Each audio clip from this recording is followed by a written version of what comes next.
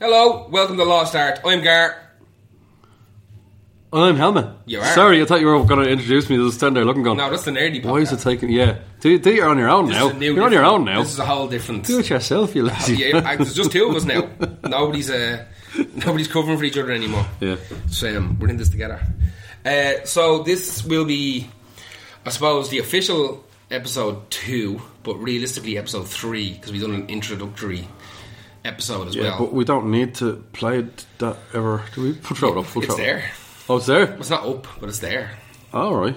Yeah. Well, it's good. I don't remember it, and I haven't listened to it. Is it because we weren't confined to the playlist? We were just yapping, and it was actually good. Which works. Yeah, it does work. Which works. So this playlist is we kind of shot ourselves in the foot a little bit with this one. It's very hard. I thought it'd be piss easy. We thought this was going to be handy, but it wasn't. So this podcast / playlist is going to be songs by bands that don't sound like they should be in their catalogue, or sound like they... Where the songs doesn't, yeah. Yeah, like they don't fit into the band's basically we go, catalogue. That's by them, you're like, yeah. I know, right? Yeah. It doesn't even sound like them. Yeah. Or else, now naturally it might sound like stuff off that album maybe, but they're definitely not known for this. In the global scale of things. If they stand out. It can mean a few things. It can mean they progressed or they degressed. Is degressed the word? Or they sold out. Sold out is majorly going to be a part of this, I think. Yeah, I think so. Or else they complete... Mine has 2 extremely obvious songs, but they're at the either end of the spectrum. As in, one went poppy and one went... All of mine are extraordinarily popular. There's not one on there that your grandmother hasn't heard. Oh, well, these are quite popular. Now mine are absolutely full on basic bitch shit. Like, I tried to stay away from songs I didn't like because that doesn't bother me. Yeah, it doesn't really bother me that much either. But I don't want to put crap songs on a playlist because people will have to listen to them. I think I like some of these songs. I'll tell you what, I'll do my first one. Do your first one. Let's roll out. Right, my first one is Sabotage by the Beastie Boys. I thought about that myself. There's a lot of elements to it that do sound like Beastie Boys, but yeah, it does stand out, and it is a rock song. It's 100% a rock song. It's the Beastie Boys are funny. When they started, they basically wanted to be Bad Brains. So their first couple of recordings that you'll find is them as like a hardcore punk band. Yeah, they were obsessed with Bad Brains. Hence Beastie Boys BB, Bad Brains. That's why they chose those. Every day's a school day on the podcast. So you can find early Beastie Boys recordings and there's no rapping. It's just them with instruments banging out kind of shitty hardcore punk songs. Yeah. And this is most definitely a little throwback to their band days. Now, the lads obviously are not great musicians. This is... Yeah, they were just there. This is fun. This is fun for them. Even when you watch it live, there's a famous, I think it's on the Tonight Show, one of those, the Late Show, and it's them playing Sabotage, and you can tell, to be fair, the lads, they're not super. No. It wouldn't... It's impressive that they did, though. I don't even know if they actually played those instruments on that song, right? They may have, and it took fucking 6 months. Yeah. But, Sabotage is one of my favourite songs of all time. It's just super outrageous, it's a transcendent song. It goes beyond whatever. It goes, some is part of 2 genres and just blows the 2 of them out and becomes its own thing. It's just one of those songs. And the breakdown, and when it builds back up again, and the scream, stop. It's just everything about it is perfect. It's the right length. Great lyrics, super lyrics. The video was insane, so good, and the fact that they were brave enough to release it as a single. Yeah, because it could have put a lot of people off. Man, you think about that fucking record label when they were listening to that album and they listened to all the cool shit and Ill Communication, all those cool, and then they've got this one. Because it's on the same album as Sure Shot, which is Beastie Boys. Bananas Beastie Boys. That's just Beastie Boys. Yeah. And it's very hard. Like if you put them back to back, they don't really sound like they. Is Heart Attack Man on the album as well? It is, isn't it? I can't remember. I do like that album. I'm shite at names. You know what? I'm a DJ. I'm doing a music podcast, and I'm terrible at remembering names of songs. That's going to be dead handy. This is normal for this. This is normal. This is fine. So for me, it's Sabotage by Beastie Boys. It's super different from what people know them for. People know them for Sure Shot and Intergalactic and all that kind of stuff. Even Intergalactic, that's fucking nuts. Yeah. So when you think about their back catalogue of a load of white Jewish lads from New York, they were banging very out white. hip hop. They were very white, but then a few minutes later they weren't really. Yeah. So they embraced their history and the culture of street music that they grew up with, and they banged out a couple of a couple of rock songs / Do you have it whenever you hear the word sabotage, you start hearing the song? Like, you do something else like that was sabotage. You just hear that, and then you just go, "Wow, I don't want that song to leave my head." No, that's one of those songs I could actually. There's very few songs that you get sick of hearing, like in that are of that caliber, and that's not one of them. Yeah, like that could be played every week for the rest of your life, and you wouldn't really get too sick of it. There's always something else. Listen to that once. You know what? That should be my wake up song that gets you out of bed. They should inscribe that song on your headstone. Yes. The notation for it. It'll only take one line because. But then what if my headstone gets sabotaged and it's all a big irony? Sickener. Pure sickener. What's your one? Joy Division, Love Will Tear Us Apart. It's the first song most people will hear by Joy Division. What version of it? Well, the main single one. There's about 16 different versions of that fucking song released. The one that everyone... The fast one that everybody knows. Oh, yeah. It just does not sound like Joy Division. No. It sounds like New Order. It sounds like New Order. It has a... Jeez, lyrically, it doesn't sound like it they've done. It's not... okay, no, some of the lyrics are quite... Yeah, great. But overall, it's slightly ironic, probably on purpose. You know what I mean? I can't imagine it being any other way. But keyboard hook... Yeah. You're used to a Peter Hook with the bass, and you're not. I think it was actually Gillian from New Order who is playing keyboard on it. You reckon she done? I think so. I think it is. Actually, speaking of that, the 40th anniversary that today of Unknown Pleasures came out today, 40 years ago. Was it? Yeah, and they've re-released it on a red vinyl, and the cover is white with the black fucking graph on it, which apparently was the way it was supposed to be. It wasn't supposed to be black with white graph. It was supposed to be that's a fucking boy white with black graph. I'm absolutely buying it. I do not own that. I do not own that. You see, if you listen to that album, the more you listen to that album, and especially Close, actually maybe Closer is probably closer to Love Will Tear Us Apart. It just doesn't sound like... Now, Love Will Tear Us Apart is a fucking great song. What's your favourite Joy Division song? Song? Yeah. Fuck me. It's probably Transmission or Days of Lords. Dead Souls. Oh, Dead Souls is great. I fucking love Dead Souls. Yeah. I love that Dead Souls isn't really even a song. It takes like half an hour for it to start. It's so good. It's so good. The Nine Inch Nails one is very, very good. It's very, very good. But the Joy Division one is creepier as fuck, man. It's spooky. It's bleak. Yeah, it's mad bleak. It's mad and bleak. It's got the same vocal hook that he does in pretty much every song. Yeah. Like, so in short, if a lot there's a lot of people out there who think they know Joy Division based on that song, and they hear it. You play it at a wedding. Oh yeah. People go and dance to that. Yeah, but if you stuck on Atmosphere, or if you stuck on Dead Souls, it's just so different. I think. Now, would you know it was them? That's not really the question of the podcast. Yeah, but it's a bit of info, isn't it? It is them, and that's. I think it's vastly different. It's not on any of their albums, but a lot of their songs are. Back in the 80s, you released singles or albums. Yeah, you very rarely probably put them on. So yeah. It's Love Will Tear Us Apart. It's just no, I don't because I listen to Joy Division so much. Associate that song. Wouldn't really ever listen to it. In my top 20, it wouldn't even be my top 20 Joy Division songs, obviously. But it's a great song. But it's not really Joy Division-y for me. What's your next one? My next one might be controversial, and it is Painted Black by the Rolling Stones. I can see why you picked it. I can't think of any other song that's that song Play With Fire is as dark as that, but it's a completely different song, and you would probably know it was them as well. Painted Black is very un-Rolling Stonesy, although 60s Rolling Stones is different. Here's my thing about I've said this a thousand times. I'm not the greatest and biggest Rolling Stones fan in the world. I think they're a super band, but for me, I wasn't there on day one. I don't know if anybody is still alive bar the actual Stones that was there on day one. So I don't have the connection to them that a lot of people would have. So when I hear most Rolling Stone stuff, it's just blues. It's just rock and roll and blues, and I've enough fucking terrible shit in my life already. Well, their super early stuff is stuff that you'd imagine it sounds like flowery, a bit like hippie-ish, a little bit. Not but hippie Delta blues, like it's But whatever it is about Painted Black, they went into that phase of quite dark. But Painted Black is a fucking flamenco song, like. It's Spanish, like it's very, very like flamenco. It has no rock and roll to it. It has no blues to it. It stands on its own. Do you know how it sounds? Do you know who it could be? If you close your eyes, sometimes it could be Iggy and the Stooges. could be a Stooges. If the Stooges could play their instruments, it would be. It could be close. It's easily my favourite Rolling Stones song. Paint the Black. That and Gimme Shelter. But both of those are standalones. There's nothing. Gimme Shelter is.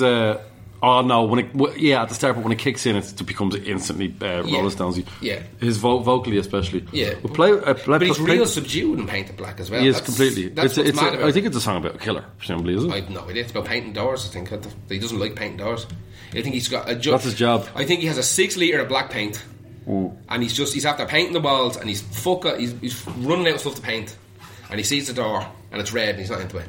So he's just going to use up the end of this black paint. Maybe he's just a goth. He's a goth. He's a goth. He might be a goth.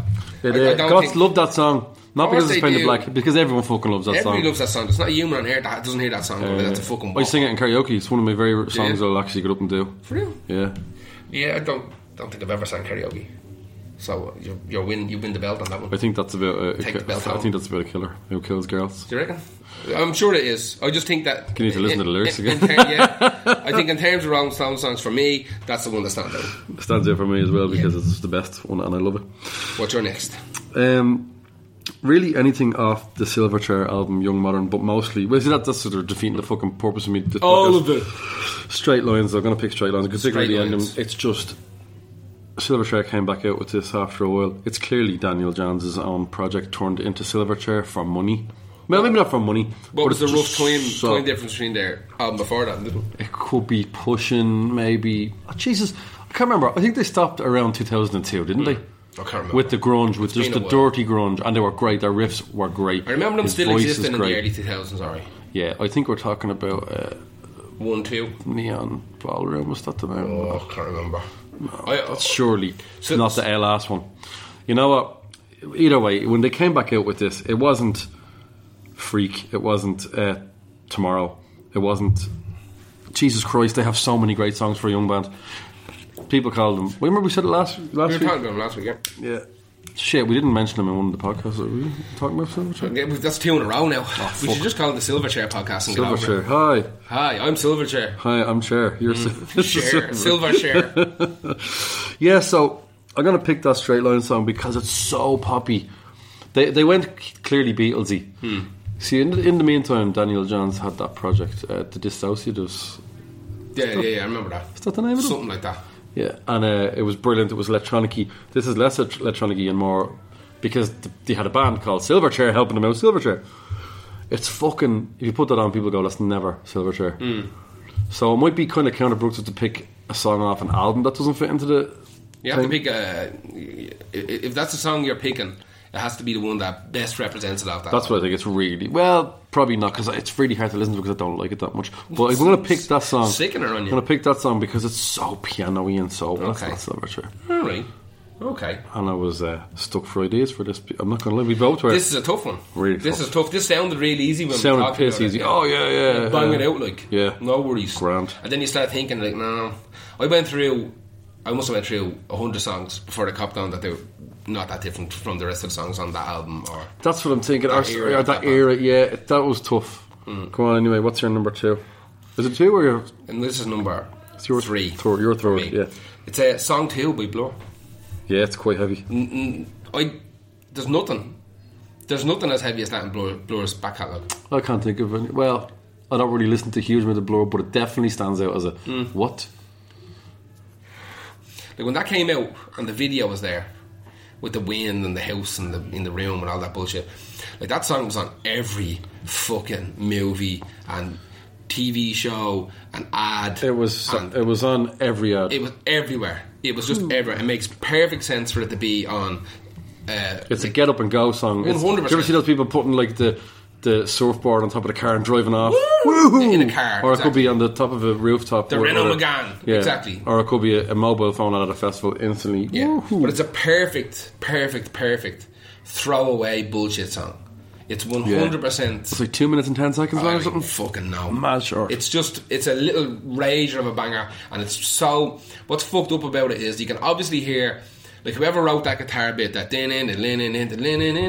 whoever wrote that, they just padded the shit out of it and tried to make a song out of this one little riff that you probably wrote lying on a bunk bed in the back of a van. Because it goes through the whole thing.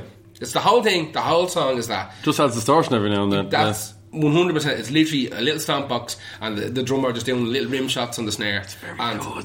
It's very, very good. Very good. It's very good, and it works. Yeah. But Jesus Christ, it couldn't be further away from the vast majority of their output. They've gone from cheeky chappy indie pop. They've done kind of sort of more introspective stuff on is it that Think Tank they did on that album? Tender and stuff. You got Tender, you've got fucking The Universal. I mean, there's a lot of these big kind of massively produced epics. Did you ever hear Joe Dolan singing The Universal by Blur? Yes, it's fucking brilliant. Yeah, Joe Dolan's a killer, man. Oh, his voice was unreal. But listen, but it's great to see him. Like when Tom fucking Jones did that idea of doing popular songs on an album, it was disturbing. He did Sex Bomb. He did. Yeah. It's disturbing. Remember how big that song was? Remember how big Sex Bomb was? It was too big. It was, oh God.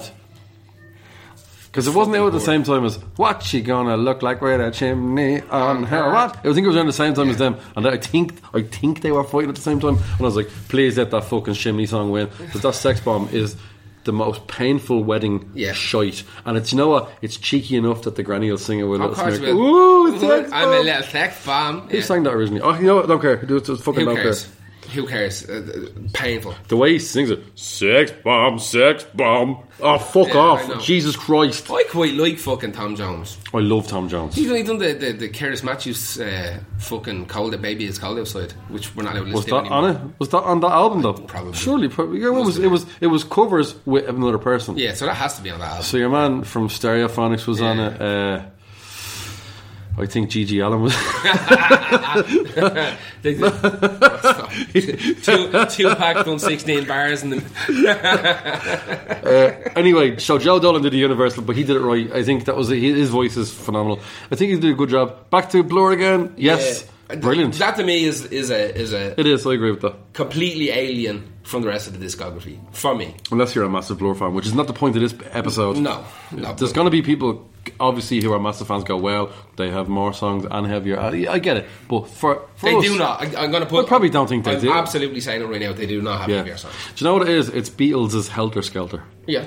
Which I was going to put on this list, but I don't want to. I had a couple of Beatles songs going to throw on, but the problem with the Beatles was that you can pick a weird song, but like all the weird songs can be lumped into a weird Beatles genre. Yeah, exactly. So this is the problem I had with the Beatles, and let's say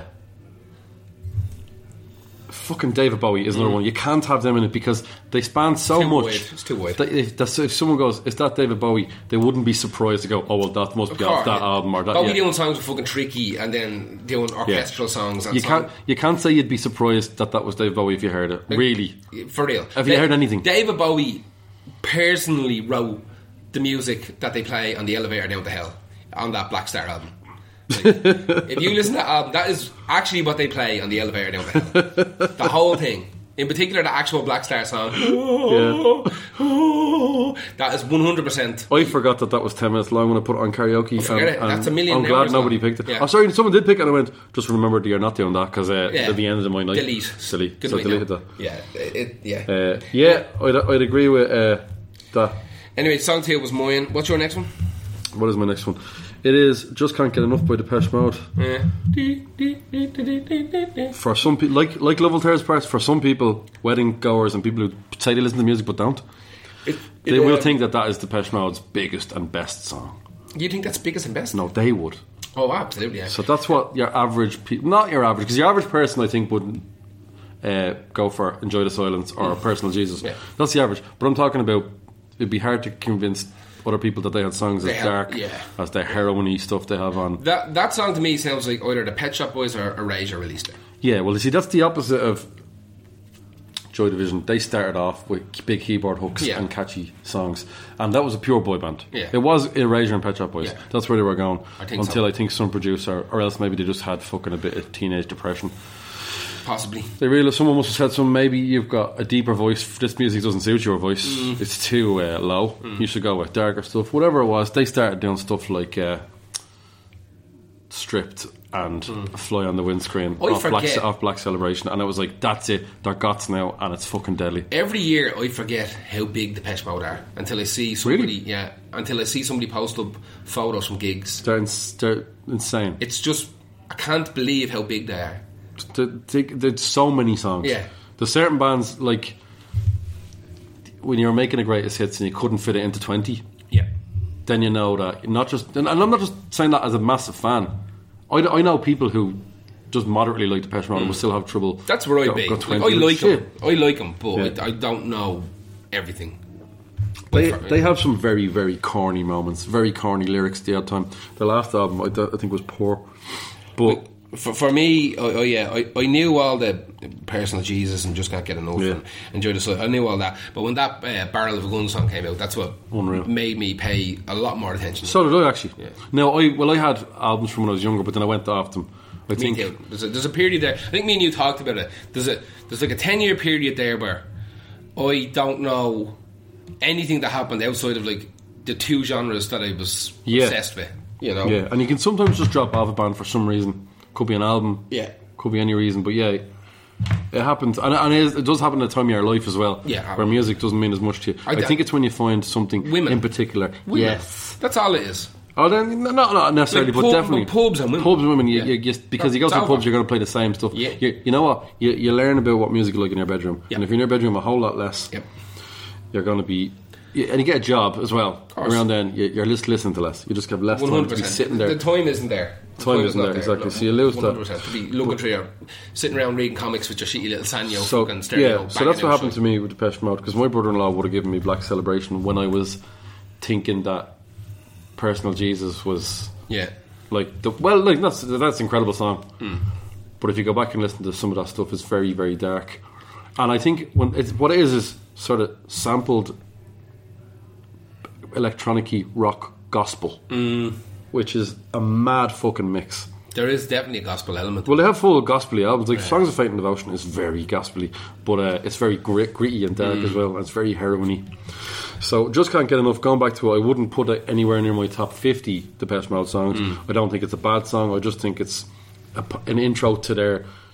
That was a producer. Yeah. They did write the song. Vince Clarke would have probably wrote that when he left, it got darker. He was very... If you listen to Yazoo, that's where he went. Yeah. That's what Depeche Mode. Actually, there's a few songs that... I think that... there's a few songs that Yazoo had that were supposed to be Depeche Mode. Definitely. A lot of them. More than likely. So it was good that they went dark, because I couldn't have listened to another Erasure and they would never be in Depeche Mode. It wasn't going to happen. Yeah, so what's your next? My next one is a little bit weird, and it is a 30 Seconds to Mars song, and it's the biggest song. It's The Kill. Great song. It's a super song. It's the only one I know. Exactly. So. Do you know why? Hang on, yeah. The rest of them are shy. Yeah. The rest of them are dirt. They are absolute like wannabe prog scutter is what they are. The rest, if you go on to Spotify, which is what this entire podcast is all about, go to Spotify and go to fucking 30 Seconds to Mars and listen to that, The Kill. The vocal on that. It's just incredible. It's right? out of this world. That one song kicked that band off. So whether Jared Leto actually wrote that song, and it came up with the perfectly emo, just the right time, right at the end of it. It just timing was spot on. Like the crowd were already there for it. You didn't have to invent a posse, you know. They were already there. But you listen to that song and you go, Jesus Christ, that's a whopper little song. It's got all the double finger tapping at the end of it and everything. It's got loads of stuff going on, but it's kind of proggy and it's emo-y at the same time. And then you go and listen to like the rest of that album that was on. There's nothing there. Like there's moments, but they never find their legs. Yeah. They never. I was only talking about this to someone on Friday before The Cure, a friend of mine, Bob, and he said that he got free tickets, I think, to 30 Seconds to Mars.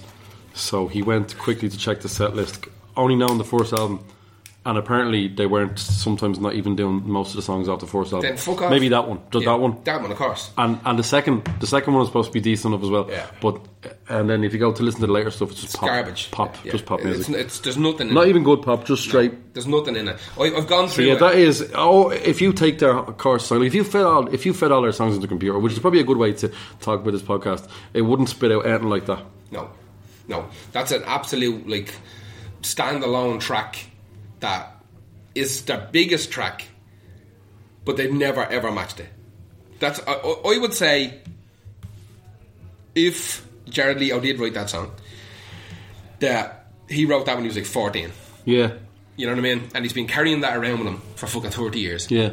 And when he did finally decide, I'm going to give this fucking music a blame, he sat down with the boys and he said, I've got this song. And he played them that. And they elaborated on it, whatever the fuck.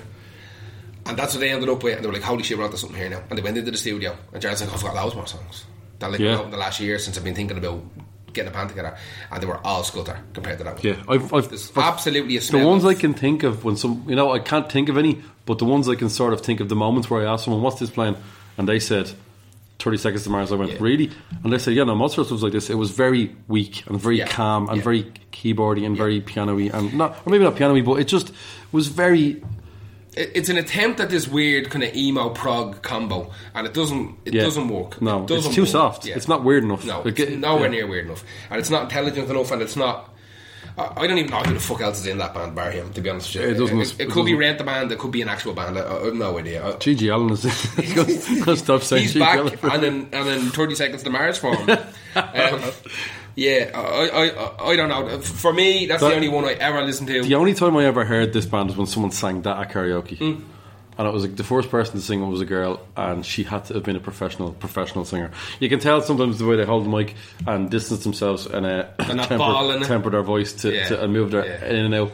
And I think she was a professional singer, and she sang that, and the crowd went fucking nuts for it because they heard the intro bars kicking in, and the first thing you do is distrust a karaoke person to do that. And that's the first time I heard it, and by the end of the song I went, that's a great song. Tell me this, as the master of karaoke, as the master of alternative karaoke, right? Do you have Down with the Sickness? Yeah. Has anybody ever got that ooh correct? They've got it passable, but they've never got that. Nobody's nailed. No way. No. Yeah, I put up a video of that before, where it was people getting it wrong. Yeah. That's an entire internet thing. It's brilliant. People trying to do the ooh There's great singers who fucked it up. Yeah. At karaoke. That's impossible. The timing on it. I can do it like this. I can do it, like, but get the timing on it. No, but I can also sing it at the same volume or push it out. I can do a fake whispery version of it, which is what people's voices break during that more than anything else. Yeah. Not high notes, it's that. There's a big range, like in that stupid grunt. It sounds like a fucking record going. Yeah. It sounds like a record. The timing of trying to get people to nail that, so it kicks in at the right. Oh, moment. Karaoke does a lot of mistiming, but that would be missed. Yeah. So like or else they go over it. Yeah. And then, so I'm picking 30 Seconds to Mars. I'm picking that song. What's your next one? My next one is Temporary Secretary by Paul McCartney. Okay. So I stick that on now. The only reason I know is because I think it was on a random Paul McCartney playlist, and I was like, is that Kraftwerk? Is it finished? Has it gone to Kraftwerk, or has it gone to some sort of bizarre Devo song? It sounds like Devo as well. It's a computer-generated sound at the very start, really? And all the way through the song. It's a keyboard doing... So it's supposed to sound like a computer, a broken computer or something like that. And even his vocals on it, and the guitar is very in the distance. There's very little effects on it. It doesn't sound anything like the Beatles. It doesn't really sound anything. If you were to push... Someone put a gun against your head and go, who's singing that? You'd think, it might be Paul McCartney. But there's no way it sounds anything like the rest of the stuff. I do not know that song whatsoever, so I'm actually looking forward to this. It's fucking madness. Because I thought about putting was it Maxwell Silver Hammer off Revolver? Yeah, but like we said, you can't put any Beatles on. Yeah, but that's... I think Helter Skelter is the least Beatles-like song of them all. Quite possibly. Because, and I know why it is, it's because Paul McCartney... John Lennon being... The two of them were so competitive. They were also competitive with other bands, Rolling Stones, mostly, but then they read, I think it was in the NME, and I think the title was The Who have just written the heaviest song of all time. I can't remember what song it was. I think it wouldn't be Bad But O'Reilly. I think it was Don't Get Fooled Again. They said the most aggressive, heavy, punkish song or whatever from a mainstream, whatever. Either way, it's a headline. Yeah, and he read that and went, right, we're doing a heavy one, and it is so aggressive, and it's brilliant. So U2 have covered it, Motley Crue have covered it, a lot of metal bands have covered it. It's very aggressive. Charles Manson covered it. Charles Manson, did he? He wrote it on the wall. Oh yeah, shit, just got that.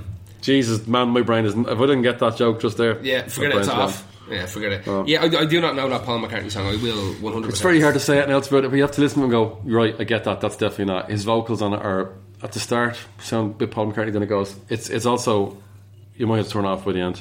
It's just, it's not happening. But buries into your head and won't stop. And not in a good way, I really like that. Super repetitive. I've got a mad soft spot for that Paul McCartney and Kanye song. 4 or 5 seconds? Yeah, I fucking love it. I didn't know it was them. Do you know one of my favourite Kanye songs is also written by accident by Paul McCartney? All Day. All Day. I can't say the next word because it has a big N in it. Yeah. And the end of it, you hear all day, lad. You hear him whistling. Kanye took that and wrote a whole bass line over that, but then he stuck his on the end. So that's probably in the same sessions as the song you were talking about. I think there was a whole album there, I think. That was with Rihanna as well. That song was massive. I missed that song and I heard it in a petrol station in Germany while taking a piss. And I think Kanye West is going to come up a lot on this podcast. I think so. It's very hard to... You know what? It's very hard for me to hold my tongue when someone goes, he's fucking shite. I'm like, okay, what songs have you heard though? Yeah, exactly. Yeah. Honestly, what songs have you heard? Have you split down and listened to an album? But anyway, listen, I can't really elaborate too much on that Paul McCartney song apart from to say that when I heard it I went, that's bizarre. Like, it's very computerised. It's clearly a sample. You know the sample at the start of Baba O'Reilly where it's actually done by a computer? It's like that on acid. Right. On speed. On that. But they probably were all on them. Dirt acid. Yeah. So what is your next one? My next one is quite possibly the most disgusting song of all time. And it is Shiny Happy People by R.E.M. You're right and you're wrong. You're it's right for picking it, but you're wrong because you're a cunt. It's maggoty. It hurts. It fucking hurts listening to it. It is absolutely scaldy. Absolutely disgusting. Even if it's presumably, yes, it's supposed to be ironic. You don't even know. When I was thinking today about putting this list together, I went through hours of stuff, and I was going through other playlists and trying to pick like little outliers to kind of get the juices flowing for ideas, and randomly it just popped into my head about Shiny Happy People. I forgot that song existed. Yeah. And do you remember even how it starts? It fucking hurts me so much. I hate that song. It's absolutely foul. Now, it's perfectly written. That's what hurts about it. I actually read about it again today. It's so well put together for a piece of disease shite. Scabbed. Yeah, a piece of like a leopard's foreskin. That's what that song is. It's disgusting. I went rooting on it today, and I read an interview with Stipe, where he said that it was like a joke in the band where they were going to challenge each other to write the most like bubblegummy bullshit pop song. So they actually sat down to write it, and they nailed it. But why did they release it though? Because it's so big. It's just. But I've tried to listen to that without thinking about the video. I've tried to put it on a playlist. Hey, let's go. I've tried to put it on. I've tried to put it up beside even poppier grunge songs like Cannonball by Breeders, and try and go into it and try. There's no level I can enjoy that fucking song on. Fucking Cannonball's I'm having that. Yeah, done my own already for the other playlist. And do Cannonball. No, for the other playlist. No, that's Shiny Happy People. That'll work on both. Has Kate Pearson from B-52s on it, and I hated B-52s at that stage. I love the B-52s. But can you imagine how much I hated that song when I already hated that band as well? And I didn't really care too much for R.E.M. because of... I love R.E.M. Actually, I think I loved them before that. So I can't remember. I love R.E.M. Orange Crush and all that. That's some savage stuff. Now I love R.E.M. Yeah. Back then, especially. But back then, when like Shiny Happy People and all those fucking Lose My Religion and all like that. Drive. Yeah, they were massive songs, but they were now they're alternative songs. But back then they were pop songs because we're on the radio every 5 minutes, we're on TV all the time. I don't particularly like Everybody Hurts. I think it's a perfectly sculpted song. I think it's been around for me. I would not listen to it. I think it's just been around for me. There's everything off Automatic for the People can probably eat all the dicks. No. I'm saying it's a great album, but everything on it is just disgusting. I think I'm just trying to avoid talking about Shiny. Yeah, it's so bad / good. It's so perfect. And you know what annoys me as well is it, what's your man in the back? Is it the guitarist? He's does the backing vocals as well. Who cares? Mike something. His one in the back makes it even worse because I don't not mind his fucking up Groucho. That was that Muppets. What's that bungle type of fucking voice he has, or Sesame Street voice he has. But on that, it annoyed me even more. I tell you what's weird is that today, in the back of my head, I knew that the woman from the B-52s was on that song, but I'd forgotten about it. And while I was listening to it, I was walking up. Where was I walking? I was walking up Francis Street, and that song was playing, and it was raining out, so I didn't suit the scene whatsoever. And the bit where her came on, I went, that sounds like the board from the B-52s, because she does that fucking thing that she does in every single song ever. And I forgot how much I actually like the B-52s, because the B-52s is just the pop Cramps. Yeah, I hated them with a passion as a kid when I heard Love Shack, because I just got under my skin and I hated it. Love Shack has to be one of the greatest pop songs ever written that is physically painful to listen to. I can't listen to it. It fucking hurts so much, because how many times can your man do that fucking like you gotta let the picking and he picking on the chicken? Goes back in it's just torturous. I love her bits in it. They're all great. Yeah. But that dude, Jesus fucking Christ, that song is 7 days long. It is. It doesn't end. And I reckon that's the radio that we know of. More than likely. I reckon on the album. I'm sure there's a 12-inch maxi single version of it where it's him, you do a little licking and you stab a little chicken and you do a little surfing and it's just constantly him. And he builds up to the point where he just explodes. Yeah, I remember when I was DJing, someone goes, can you play B-52s? I went, I don't want to play Rock Lobster. I was like, fuck, I forgot that was... Rock Lobster's super. And I listened to it again when I played it, I was like, banger. Yeah, riff and a half. It's pure surf. It is happy Cramps. It's pure fucking Cramps. Pure like Dick Dale on acid. Yeah. What's your next one? My next one is a song by Dead Can Dance. Dead Can Dance. A passage in time off their very first album, Dead Can Dance. Listen to it now. If you went and listened to the last 6 Dead Can Dance albums, there's no way you would think that this was a Dead Can Dance song off the first one. They changed so much. It was one of those debuts that branched off. Then the band became basically kind of dark world music is what they are now. They're not a million miles away from maybe a Got the Enigma. That's putting them down. I think they're a lot better than that. I know you love Enigma. This song sounds like maybe it could be something like Virgin Prunes or something just maybe even Bauhausy almost. Gothy rock. It's a goth rock song, but it's actually one of their happier goth rock songs, which makes it even less like Dead Can Dance. If you listen to A Passage in Time next to any of their big hits, well I say hits because they're not an accessible band at all, but they're incredible. Yeah, they're super. Some people say it's soundtrack music. I think you can listen to it without thinking about it like that. There's nothing wrong with soundtrack music. No, but I'm trying to say, like, if you had to put them in a category, you'd have to put them in some sort of world music. They use every type of instruments, mad instruments that I wouldn't have even known of. If you said the name of them, the Mobengwe bongo. Yeah. Initially, they didn't use any real instruments. I think it was all keyboard-based stuff. Right, early, everything was synthesized. Most of their albums recorded, not most of them, but a good chunk of them recorded in Ireland. Really? In a church in Cavan. Jesus, we found the use for Cavan. Yeah. Not as a satellite town for Dublin. I don't know if they have many links to Ireland before that. I think maybe Lisa Jarrett's parents possibly could be Irish. Or his parents. He's English and she's from Australia, I believe. But that's where they started anyway. I think Australia went to England. But they lived in Ireland in that church. I think it's still up for sale. They lived in a church? And I think they lived in it. They recorded in it. Anyway, it was recorded. I'm almost positive, he lived and recorded in it. Not sure about herself. She's an unbelievable singer. She did some stuff on Gladiator. I know the bigger Dead Can Dance stuff from just some of the kind of goth clubs that we've done in here. Yeah. In the pub. And I think I had an album when I was a young fella. Yeah. And I do not remember anything about it right now, but I guarantee you, if you put it on, I probably know it from start to finish. Really? Yeah. The whole album? Well, a lot of it. Yeah. I remember it. I love their stuff. I can see why. They're one of the few bands I love, but can be in the humour of not listening to it at all. Please don't put it anywhere near me. I can get like that with Morrissey as well.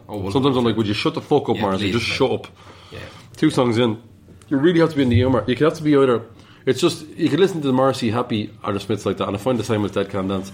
Sometimes to be so much of the wailing and repetitive mantra-like instruments, you just be like, fuck off, just give me a song 2 by Blur. Yeah, exactly. And Sabotage. Yeah. For me, a lot of that music is, there's a time and a place for it, and then you've got your kind of garbage throwaway music, like your song 2s, like you were saying. Yeah. That's just, you're one and done almost. You know, you just need a little palate cleanser of some absolute bullshit. Yeah. That you may have never have heard song 2 before, but 20 seconds into it, you know exactly what you're getting until it's over. You know that it's not going to be. change. It's not going to change. It's kind of a pop. Smells Like Teen Spirit. Yeah. And even that was a pop Nirvana in a way. Still easily in the top, I think, 10 songs of all time. Possibly Smells Like Teen Spirit. All right. Just because of how perfect it is. It's just so perfect. More Than a Feeling 2. Yeah, it is the same riff, isn't it? Yeah. It is, yeah. Boston Well, yeah, it is. It's exactly the same riff. He admitted it as well. You can tell that I'm tinning out with ideas coming. I'm throwing Dead Can Dance out there. Not necessarily. Their first album is very limited from what they could use compared to, like, now their stage setup probably costs 15 to 20, no, more than that, 50, 60 grand instruments. Back then there was a couple of keyboards and a guitar, I think, whatever like that. And it's because the Soft Cell. Like, Soft Cell was just 2 lads. It's almost like Virgin Prunesy or something like that. Not even really like that. It's almost kind of electronic. It is electronic. Oh yeah. Absolutely electronic. But it really does sound like electronic. Yeah, and his voice doesn't. His voice is incredible. Both of their voices.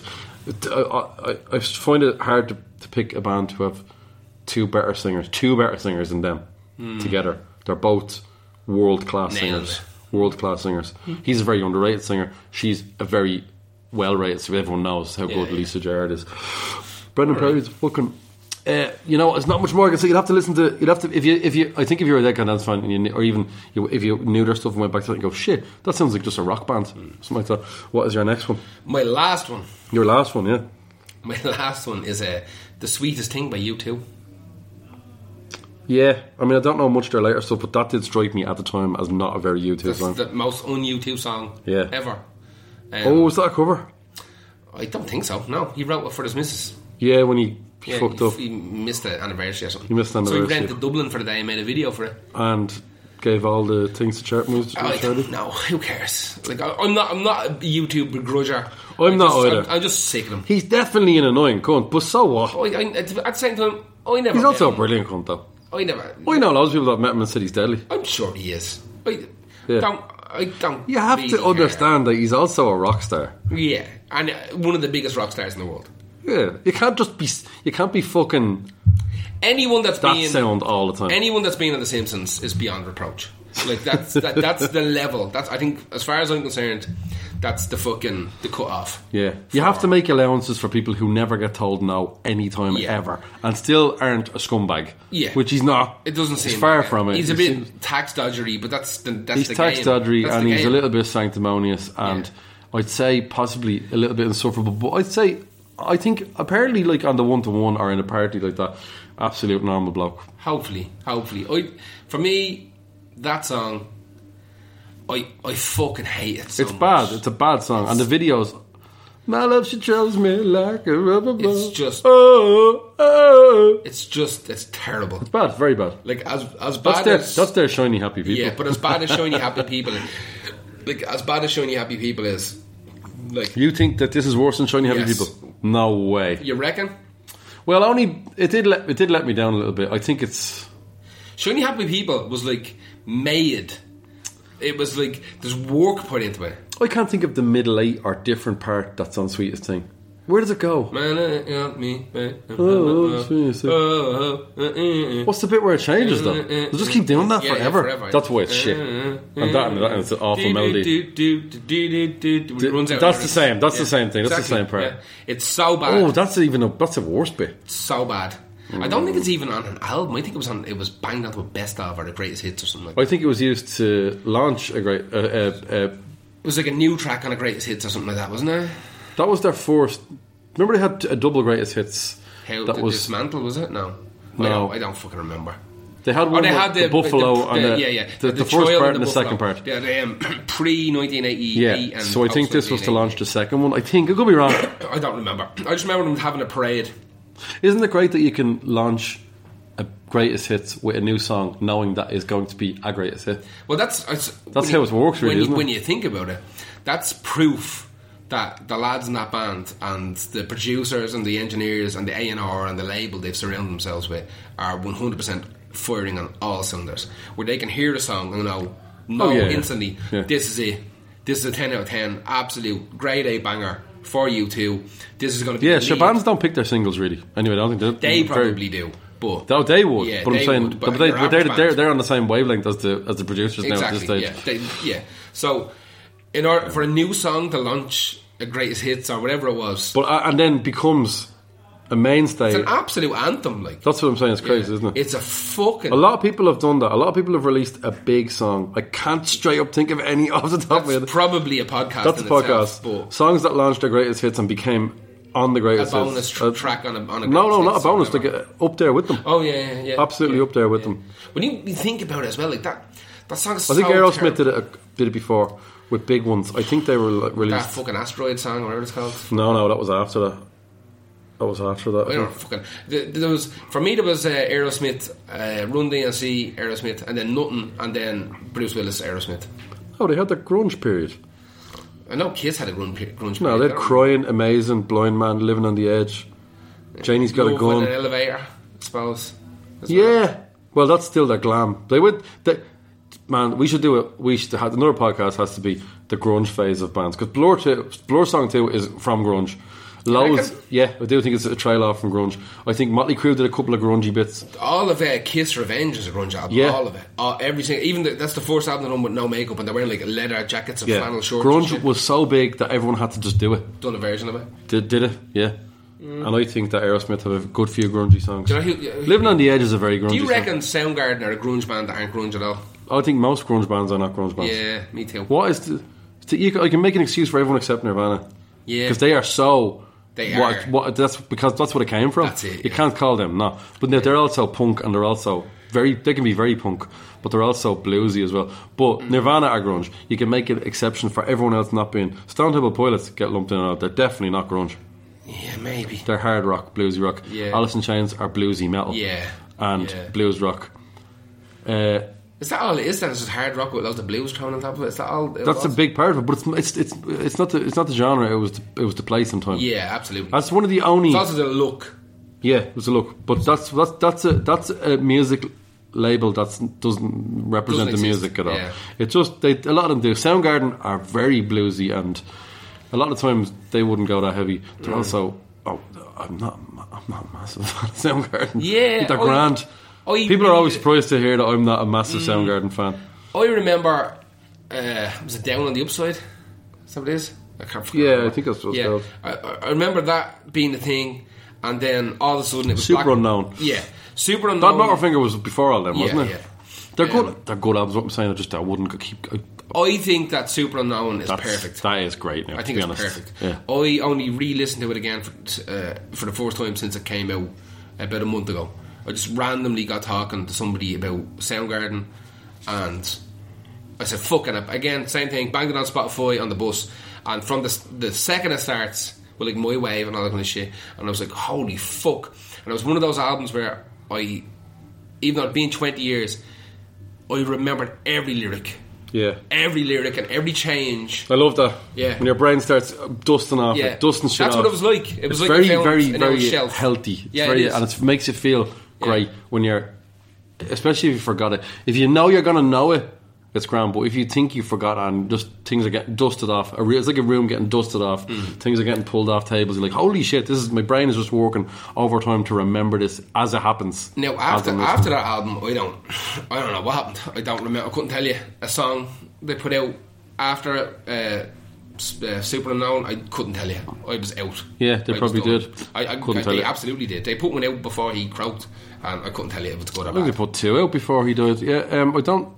Like I said, I think they have some killers, but they do. That album is great. Yeah, listen, It's just one of those bands where I can't listen to them. I couldn't do a full album of Soundgarden, I don't think, genuinely, apart from Super now. Yeah, but that's the pinnacle, really, isn't it? That's the fucking the Nevermind of it, or the 10 or whatever. Yeah.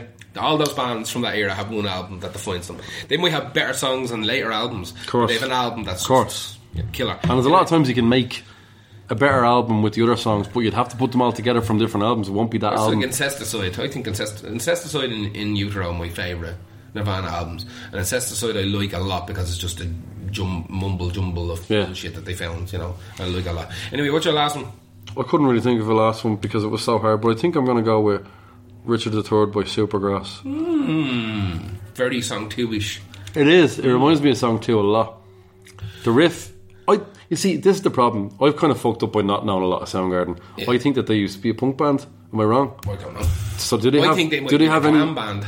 Do they have? Like, so I'm thinking All Right and Can You Hear Us Pumping on Your Stereo? All them big anthems. I think what happens. Even Cop of the Fuzz is good, but that's still very happy. Cop of the Fuzz is a punk band. It's a punk band song. It's a whole band. The whole song is a punk band. I think All Right.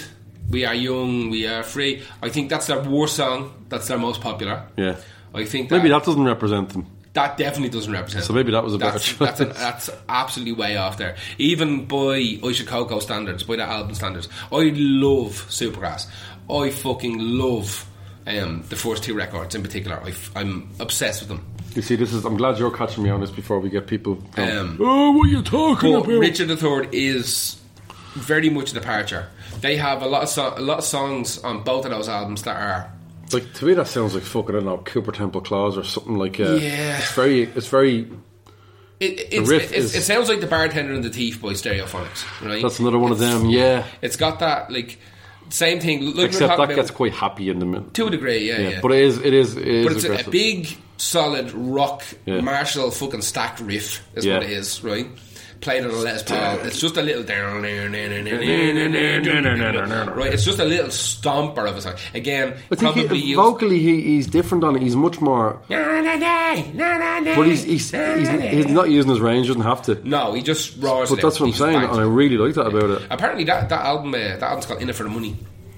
That song is on, and the reason it's called that, this is really cool. The reason it's called that is because they couldn't decide on a name for that album, and it was going on for months and months and months. The album was recorded, everything was ready to go, but they couldn't come up with a name. They could not decide on a name for the album, and the manager said, I'll give you 10 grand if you give me a name for that today. And they said, fucking In It for the Money then, and they took the 10 grand off the manager, and that's what they called the album. Bingo. Yeah.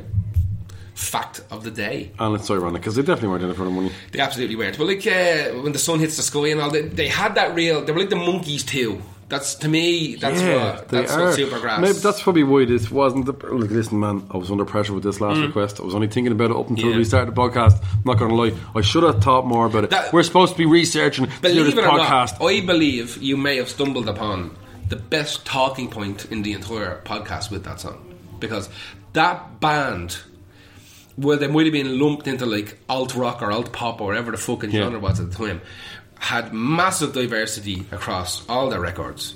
Massive diversity. And it would have been incredible. They were only shoehorned into a pigeon-holed. Pigeon-shoed. Shoe pigeon. Exactly. Into these little kind of genre holes by their singles. Yeah. But when you look back at all their singles, none of their singles line up. They have a blurrish tint to them in that degree. Like, you can look at someone like the Manic Street Preachers, who have this continuous kind of style. Now, they get bigger and more poppy and more operatic, essentially, as they go on, because there's more money thrown into them, and they get to spend more time writing the songs and putting the effort into the production. But I always got the feeling of Supergrass that your man Gaz Combs just showed up in rehearsals every 3 or 4 weeks, and he had 4 or 5 songs written. Random. Just could be happy. He was sitting at home listening to fucking Minnie Riperton, and he was listening at home listening to fucking whatever he could come up with, and he come in and have the song, and it's fucking... See, I always put off with him because I didn't like All Right. All Right is fucking shocking. Like, it's huge. The only way I liked them was when I got a see. Remember Shine? Those indie compilations. It was one of them, or else it was free, and I had a Cop of the Fuzz on it. I was like, Cop of the Fuzz is a super song. It's really, really good. I didn't realise. And then, obviously, they started to get better. But even that first album, there's moments of brilliance on that album. Well, I didn't listen to it because of All Right. Really? So this was there's like Man-Sized Rooster and Sofa of My Lethargy, and there's some songs on that album they're classics. Like again, it sounds like you took a band from like 1969 and gave them like equipment from the 90s and a producer and a digital recording studio. You know, and they weren't stuck to listen to whatever was playing in the jukebox in the local cafe. They could buy tapes and they could buy albums, and they had a wide range of music stuff to pull from. I have a lot of time for Supergrass. I think at the end they got a bit ropey, and I think I listened to Super Furry Animals instead. I never liked Super Furry Animals that much. I like the big giant single they have, whatever it's called. Fuck me, what's the name of that? I can't remember. It's basically like a softer version of fucking Black Grape. That's the way I always looked at Super Furry Animals. A Welsh version of them boys. They were still doing yokes and loads of coke, but they just had guitars instead of fucking 17 members with bongos and shakers. That's all. Like Black Grape to me are an abomination. I hate that band. An abomination. The Happy Mondays Die in a Fire and Smoking Black Grape. Do you know what would make? And I hate all of the music. I hate all of the music that Black Grape make, but it's made 100 times worse by him singing over that. He can sing over other stuff, it's fine. But him singing over that is the worst mix. So joyful and triumphant. Do you know what? Imagine that was some really soulful singing over that. You'd forget about it. It would go about. It'd be fine. It's like, just, can you imagine like that song? Manchester reggae. But and it's not even reggae. Black Grape, I don't like them at all. It's not good. I tried desperately to like Black Grape. Can't do it. But sorry. I didn't really like Happy Mondays, so it was, and I don't like reggae. No. I don't really like happy shit. I don't even like the Stone Roses. I love the Stone Roses. I can't do it. I love them. We talked about this last week. I'm not going to do it again. Listen, that's all I have anyway, and I can tell I was getting thin on that happens. Thin air. That's fine. The next one is a killer. We're not going to tell them what our next one is, but the next one is a pretty good one. Yeah. And everybody can sing along at home. That's the beauty of the next one. I think you might know them all right. Yeah, I think you'll know them. Anyway, we'll knock this one on the head, and we shall be back soon with the next episode. That's episode 2 in the ball bag. And in the pigeon shoe. In the pigeon shoe. Good night.